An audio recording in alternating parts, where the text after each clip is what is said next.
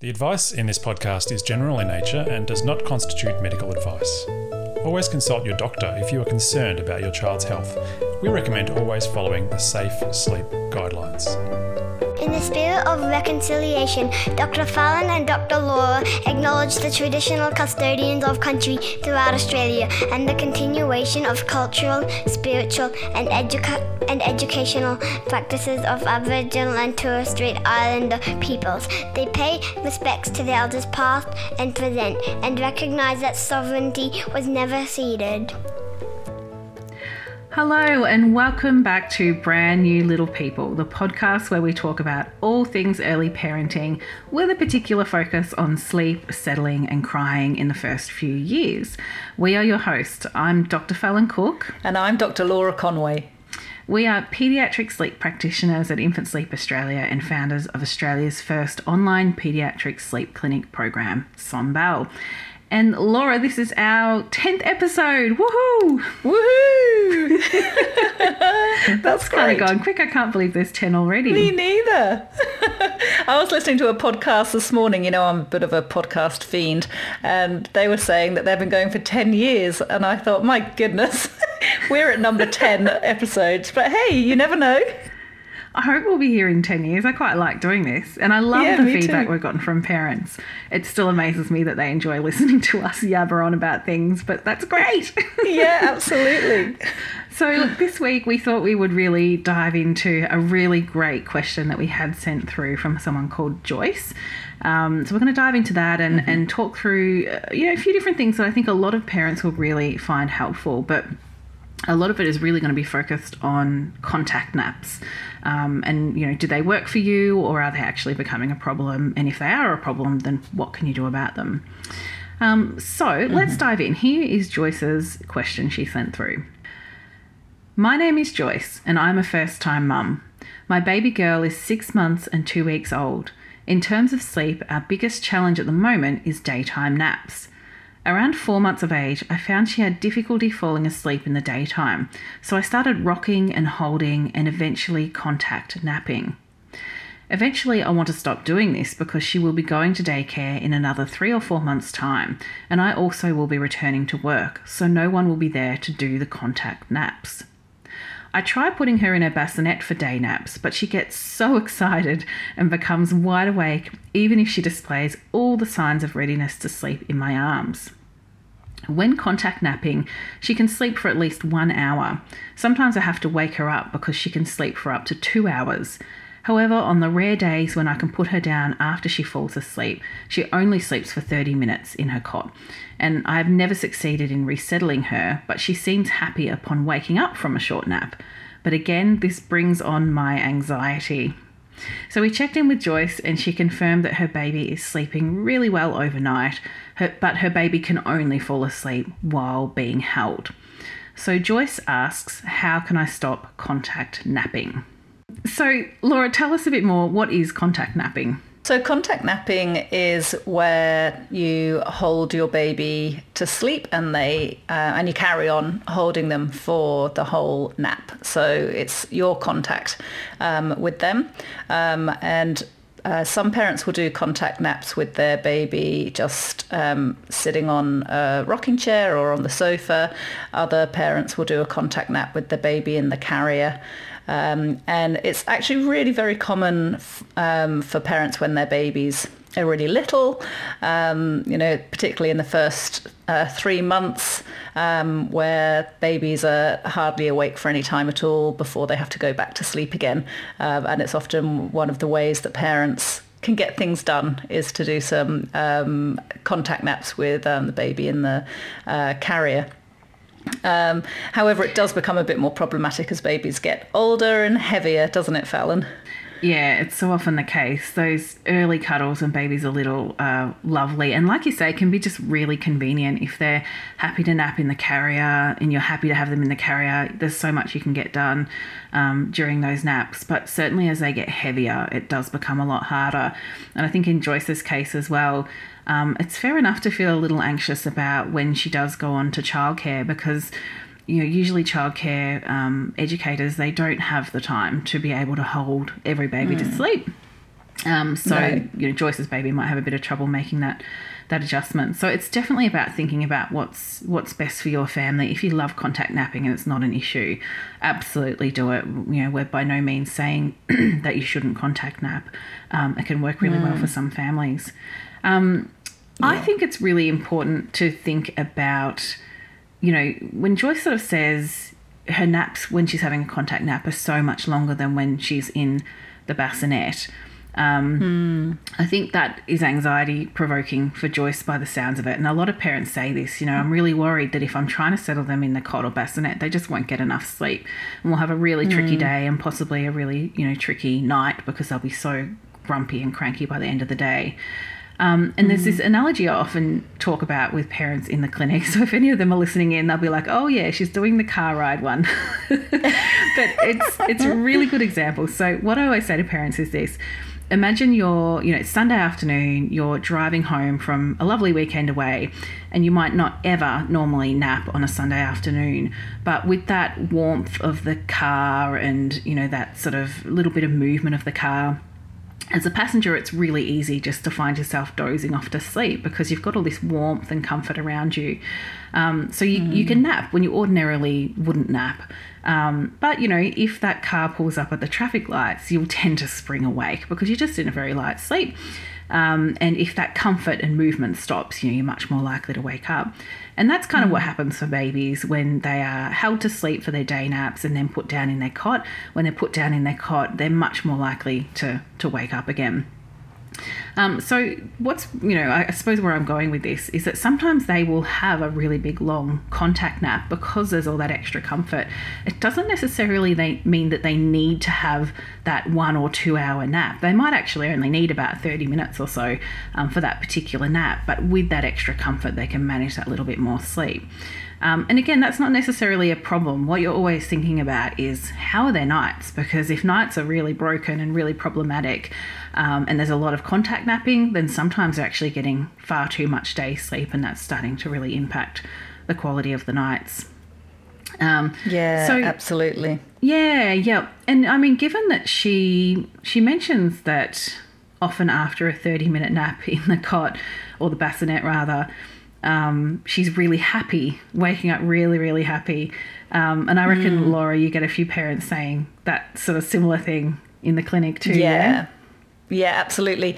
And when they are waking up happy, that's a really good sign that they have had enough sleep for that nap.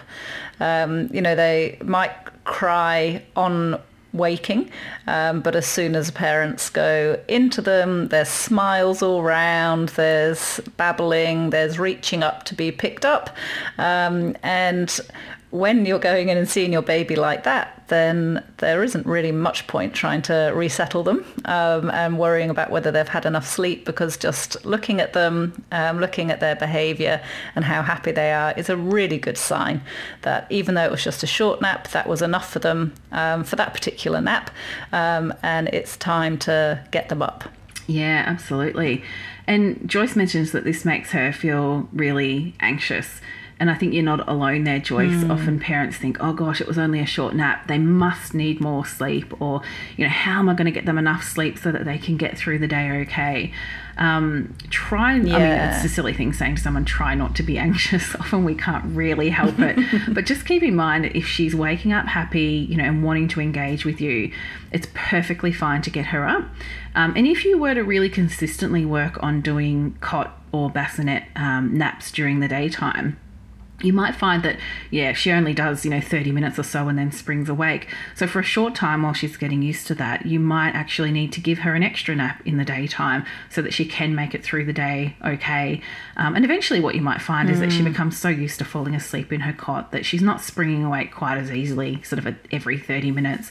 She might sort of manage to link a couple of sleep cycles and have a longer nap, but that can take a little bit of time and practice. And I think that's key. It does take a bit of practice to get them used to falling asleep, somewhere different for their naps. Absolutely. And some families, quite frequently will report that the naps seem to take a little bit longer to come together than the nighttime sleep. So you're absolutely right there, Fallon, that being flexible and knowing that you can give your baby an extra nap if they are having those short naps whilst you're getting them used to going to sleep in the cot is absolutely fine to do that, and with plenty of practice, which they will be getting, because little babies, as we know, have lots of naps each day. It may be that with time, the baby will start to learn to link those sleep cycles and have some longer sleeps whilst they're in the cot. Perhaps similar duration that they might have been, in Joyce's case, that the baby might have been having in her arms.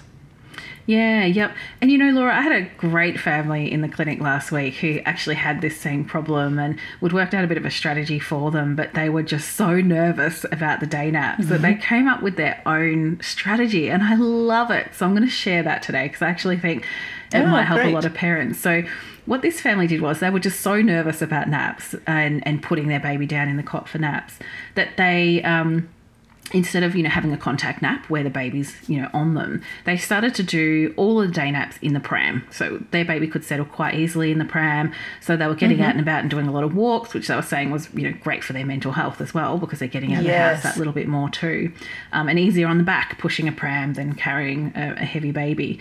So they started out just doing naps in the pram while they were walking, and then after I think it was a few days or a week, they started to put the baby in the pram, but they didn't go for the walk. They would I think they were rocking the pram for a little while back and forth at home, until eventually they got to the point where they could just roll the pram into the baby's dark bedroom, pop her down in the pram, and she would be off to sleep really, really quickly. So she was at that point of just having the day naps in the pram in the bedroom, and then the next step they were going to work on was actually putting her in the cot.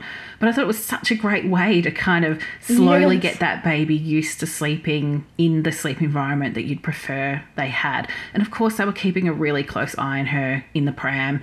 She wasn't in sort of a capsule type seat, she was laying flat in the pram, and they had the monitor on, and they kept checking in on her all the time.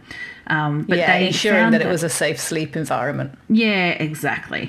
And they, checked in on her a lot, and they found that was just a really easy transition to make. I don't think there was any crying. She was quite happy to settle there, and it just helped her get used to it. So that's definitely one approach to consider. It's so good, isn't it, Fallon, when parents come to the clinic and tell us about a new approach that we haven't heard of before, that we think, oh, that is such a good idea. So we're always learning from parents as well. Absolutely. We learn from them all the time. And these amazing parents had basically taken everything they'd heard in that initial appointment where we talked about, why their baby was struggling, with lots of wake-ups. And they'd just put that into practice and thought about how they could apply that to their baby. And I love it when parents do that. They really use what they've learned to think about what they can do to support their baby, and it just works so well for that family. So I think that's so good. And then they're no longer nap trapped, are they? Because they can get out and about. Because I think that's what parents can find when they do have a baby that prefers to contact nap, that after the first few months have gone by and baby's a bit bigger, perhaps sleeping for a bit longer, they really actually can't do anything, can they? So for a few hours every day, they're trapped. They've got the baby sleeping on them, and they just can't get anything done, and can't even go and have a shower or do any self-care.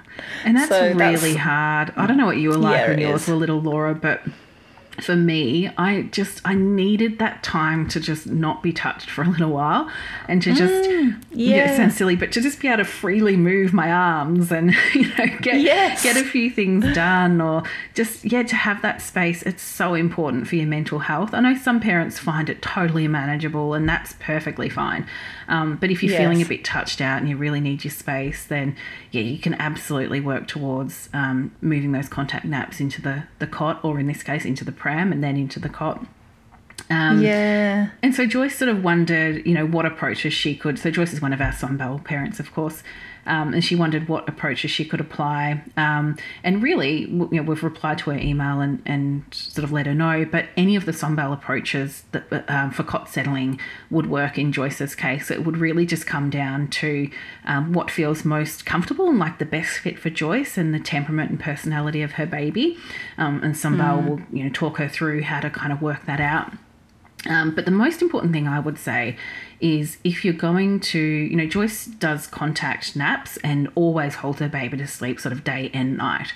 If you want to make the smoothest transition to cot settling, from my experience, most families have an easier time of things if they change all the settling to the new approach. So in Joyce's example, I wouldn't suggest that she starts to do, cot settling in the daytime and still holds her baby to sleep overnight. I mean, you could, but there's quite a good chance that baby will feel pretty confused and might just think, well, hang on, sometimes I have to fall asleep in my cot and other times I can be held to sleep. Sometimes that confuses them and can actually cause a whole lot of crying because they think, well, maybe if I cry a bit harder, they'll change their mind and, do what they did before. So always be thinking about, if you want to have a smooth move to cot settling, then pick an approach that you feel really comfortable with, and then just try and apply that to every single settle. And usually you might have a couple of tricky settles, but after a couple of days, with all the support you've given them, they're usually settling down really quickly and they're quite happy to settle in their cot. So there's definitely lots of different options you can take to get you there. And I think it's just so important you choose one that is the right fit for you and feels like something you can really stick to as well. Yeah, and one that you can commit to because practice makes perfect, and